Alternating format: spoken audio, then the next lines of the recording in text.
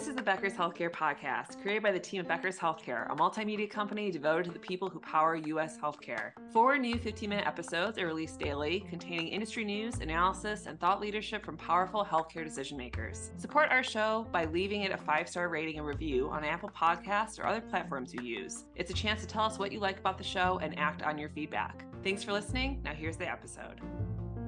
This is Scott Becker with the Becker's Healthcare Podcast. Thrilled today to be joined by the two leaders of the population health efforts at Advocate Health. Advocate Health is one of the largest systems in the country today. It has a great population health track record. I've watched it most closely in Chicago and the Illinois, Wisconsin region, but also now in the Southeast as well. We've got Don Calcagno and Terry Williams joining us. I'll start by asking Don and Terry to introduce themselves.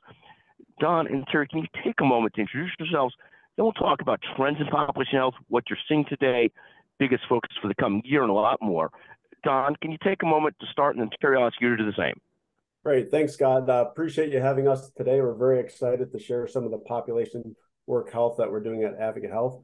My name is Don Calcagno. I'm Senior Vice President, Chief Population Health Officer for Value Operations for Advocate Health.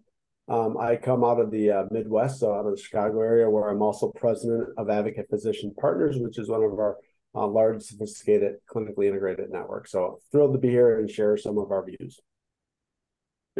Thank you. Terry, you're from the Charlotte area or Wake Forest. Tell us about yourself. Yes. Hey, good morning, Terry Williams. So I do live in North Carolina, originally with the Southeast region, had been Chief Strategy Officer at Wake Forest Baptist and started the population health program about 10 years ago as a part of the responsibilities then.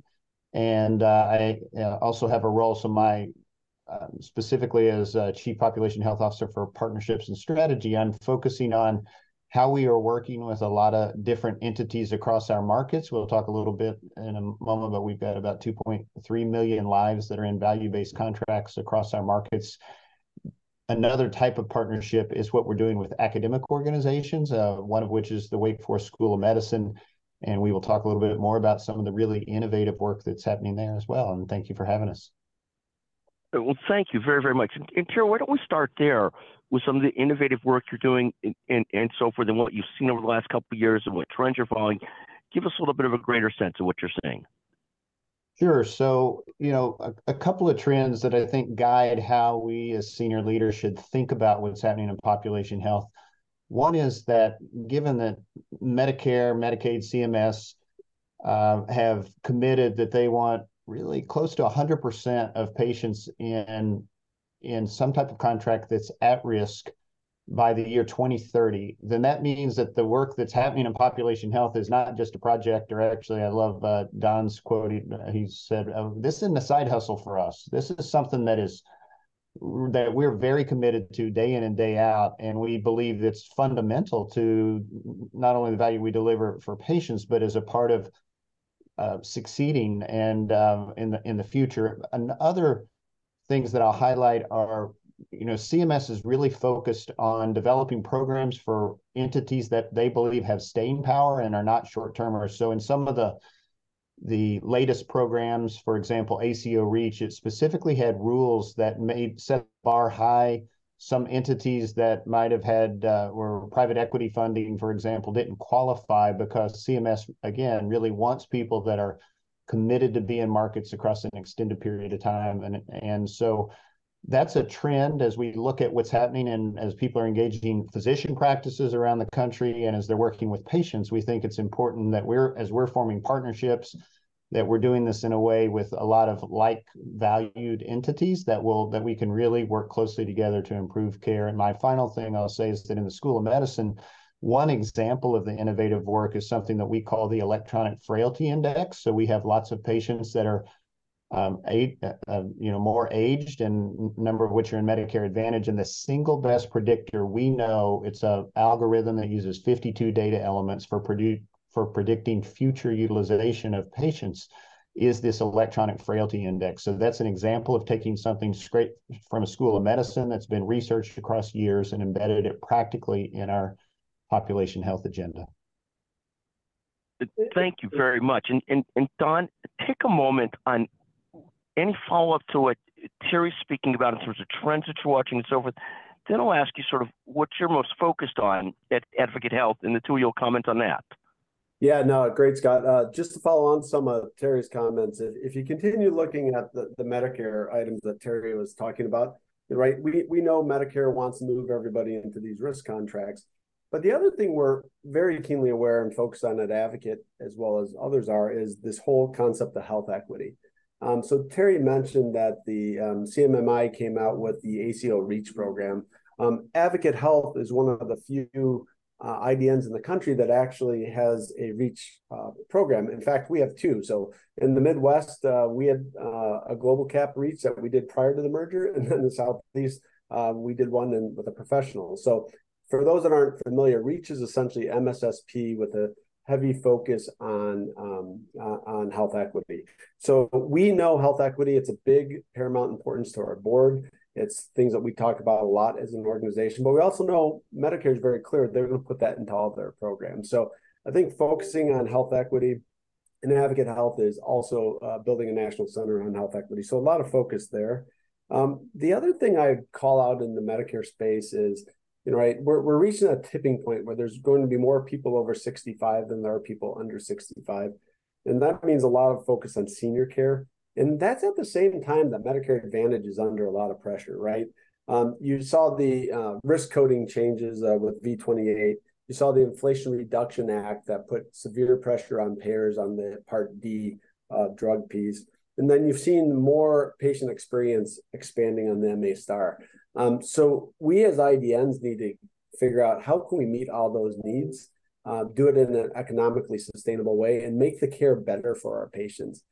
I think that model is going to put more pressure on private equity-based entities because a lot of their success has been on some of the attributes that are less quality focused. So I think that's a big thing. And then when you talk about the future and things we're focused on, we're really focused on building the best population health platform, period. And when we think about that, a lot of what we've seen is some IDNs consider CMMI work what I call a side hustle. And my definition of a side hustle is if you don't budget for it, if you don't take these programs in, learn from them, and apply them to your own shared savings contracts, right? It's just something you're doing on the side of the table. We firmly believe IDNs need to not make it a side hustle. It needs to be part of their operating model, if you will. So as we build our platform, what we're focused on is how do we build this continuum? We don't want a bunch of point solutions. We don't want one thing that solves for diabetes, one thing that solves for renal care. But the way patients present to us is they're polychronic. They don't just have diabetes. They have diabetes and chronic kidney disease and hypertension, et cetera. So to us, it's really how do we build the platform that's going to serve patients no matter if they're on the exchange or if they're in a commercial fully insured contract or if they're in Medicare Advantage. How do we make sure we have the solution that's going to make it easy for our clinicians to do their best work and best for the patient to get the highest quality, lowest cost of care? Thank you very much. And it's clear that Advocate Health has not treated population health as a side hustle. It's been a core focus for a very long time, was way out in front of it, in fact. Take a moment, Terry, to comment further. And as you look at 2024, what are you most excited about? What are you most focused on going into the next year? Here, I'll highlight a couple of things. So one of the areas that shows how CMS is continuing to evolve and innovate is a new program that was just released in the last 45 days or so called GUIDE. GUIDE is a program that was specifically designed to provide support, additional support to caregivers and additional infrastructure for caregivers that are really at home taking care of patients with cognitive decline or dementia, for example. That is a fundamental change in the way funds flow works. It's a fundamental recognition that families who have somebody that is facing cognitive decline of some type, maybe even Alzheimer's, that it's a very strong burden on the patient. And so one of the things that makes us excited about this, our School of Medicine was involved in the original research the last 3 or 4 years with 4 places around the country that developed the research that said what really matters to make a difference in these patients' lives and in the caregivers' lives. That research was then studied by CMS as it was being developed, and that's what fed the guide program. This is a pretty high bar to be in the program, but we are applying and expect to be this next year, and then we will scale that across our markets, across 6 states. Our plan would be to scale that over the next 2 or 3 years because we believe thousands of lives will be made better. It will deliver on higher quality and ultimately should lower costs because of what happens with these patients that aren't able to be treated as proactively. Often family members have to give up their job to take care of them. So we think it's a win-win in many areas, and it's using our strength as a school of medicine and in scaling best practices across many markets that will benefit a lot of lives. One other that I'll highlight that I'm excited about is we've put a lot of work into, at our scale, if we can pilot new ideas in 50 and 70 areas simultaneously, learn from those areas, and then move what's working to other markets, that's a very important capability. And if you think about the statistic that's been sort of academically derived in the last several years, that the time from discovery in this country of new medical science to spread of the idea is actually 17 years. That's breathtakingly slow. And we have said we will be a fraction of that. And so we have teams of people that are monitoring the literature. In many cases, we may be developing the best practices ourselves and then developing these teams working together at highly effective ways to be able to move from medical knowledge discovery to deploying across to benefit our physicians, our caregivers that are taking care of these patients, and ultimately patients who can rest knowing that they have the very best breakthrough in care. And so whether that's using digital tools or it's a new, whether it's thinking about how we're, some of the breakthroughs that are at the cellular level, these can be very macro or micro, but our systems are being set up to let us to really be nimble at doing that, engaging people. And so we're excited about that. It's fantastic. You mentioned so many different things besides the guide program, the acceleration concept of moving things relatively quickly. That 17-year number from science to practice is a startling number, quite frankly. You've also talked about the comprehensive platform, comprehensive approach, not trying to go point of care solutions on every single thing, but more and more trying to scale things in a comprehensive approach. Don, you also mentioned the Medicare Advantage programs, and this is the first year where the Medicare Advantage program has been more than 50% of Medicare. It's probably also the first year that's come across a larger amount of criticism than they had previously. Any thoughts on the future of Medicare Advantage? Is this ultimately where things are going, or will there be some slowdown of the growth in Medicare Advantage? Do you have a feel for that? There's obviously a lot of politics around that, but my view is Medicare Advantage is here to stay, and I'll give you a couple of reasons why I think so. Is when you look at the way the Medicare Advantage program is structured, it does one of the things that it gets rid of one of the problems in healthcare, and it brings the payer and the provider closer together, right? Because in order to achieve high Medicare Advantage stars, you get additional premium as a result. So we're truly aligned in trying to do what's right for the patient. Second, you look at it and you say, hey, all these what's called mandatory supplemental benefits, so things like gyms or getting eyeglasses, et cetera, those are good for the patients. The problem that has to be solved for is Medicare Advantage does cost more than fee-for-service Medicare. And so that's what CMS has to figure out. And then there's other problems that pop up from time to time. Like I say, us and the payers are more aligned, but you can't pick up a trade journal without seeing, some of our payers are applying AI and denying care, right? So there are bad things that happen that have to be cleaned up. But I do think MA is a good program. It's got to be in line with the cost of fee-for-service Medicare. And we need to continue to have vehicles where the payer and the provider are aligned. And I think that produces a lot better value for the patient. Thank you. And Terry, any follow-up comments on either Medicare Advantage? It sounds like you're very aligned as the system on this comprehensive value-based approach to taking care of large populations. Any of your thoughts on Medicare Advantage or anything else that's top of mind for you folks? Sure.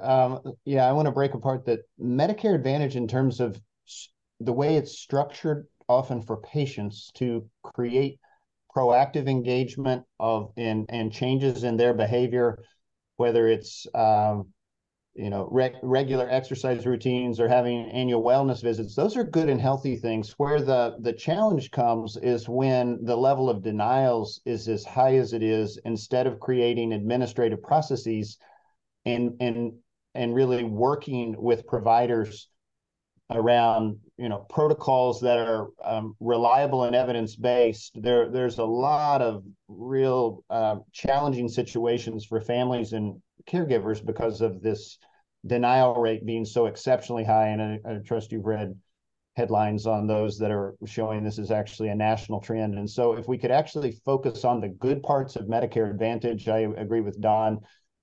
Having programs that have goal alignment and risk in them are here to stay, and reducing some of the more negative elements, then that would really be a beneficial thing for patients and having a predictable environment, and for the providers that are really working to meet their needs and not have nearly the administrative burden that currently exists with some of the products. Thank you. Let me give you guys each 30, 60 seconds each. Don, anything else you'd like to share with the audience today? And then Terry, I'll come back to you with the same question. Yeah, one of the things that Terry and I are privileged to be in the roles we're in is we're at that point where we can do a lot of good for patients and make it rewarding for the IDN. So when Advocate or Atrium came together, we had 6 pledges. And of those 6 pledges, 4 of them squarely land in the area Terry and I focused on: clinical preeminence and safety, health equity, affordability, learning and discovery. And so as we go deep in there, one of the things that I think Terry and I are equally excited about is, how do we do better things with data? And, we have to say AI, Scott, right? Because everyone's talking about AI, but there's actually a great use case for AI in the realm of using data and population health. So how do we use that to point our resources in the right spot? We're focused a lot on interoperability, where there's a lot of physicians on Epic right now.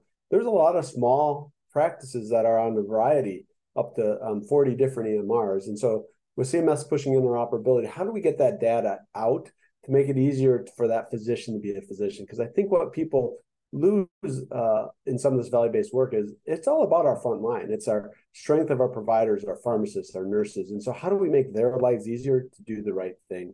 And then lastly, to that end, how do we wrap services, care solutions around the physician? So if a patient can't get to the hospital or clinic, how can we bring a APN to their home? Or how do we help make sure that somebody's getting their mammogram or colonoscopy scheduled? So that's really the heavy lifting that Terry and I are focused on as we talk about this platform. It's going to be a lot better for our patients and our physicians, and I think a win-win, frankly, for the country. And Terry, let me ask you as well. Again, Terry Williams, Don Calcagno, who are jointly heading up the population health effort at one of the greatest systems in the country, one of the largest, greatest systems in the country, Advocate Health. Terry, anything else you'd like to add to that as well?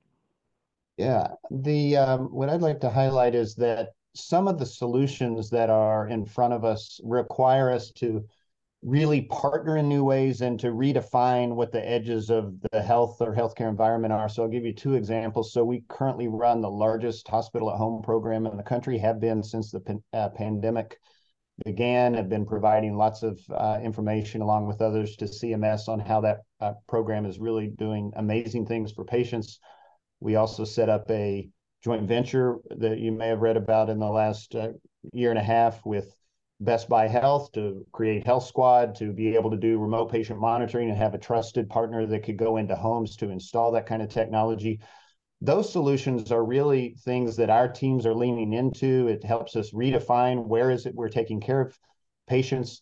It's equipping patients with information as well as providers that's very helpful to them on a daily basis. And so as we're doing this work, I would say that really focusing outside the traditional thinking is where the exciting innovation space is, or some of it is. And we really are excited about the next few years. While there's a lot of headwinds in healthcare, there's also an environment and an ecosystem that we're operating in where we feel like there's great support to innovate and do things that are outside status quo and are really moving the organization and patients' lives forward.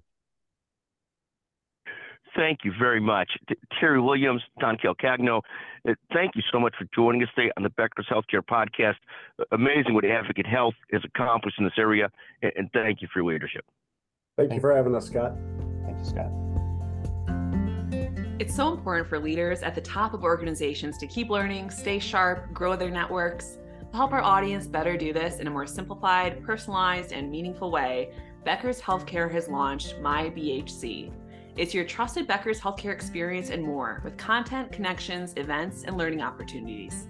Join the community free of charge at www.my.beckershospitalreview.com, and we'll see you there.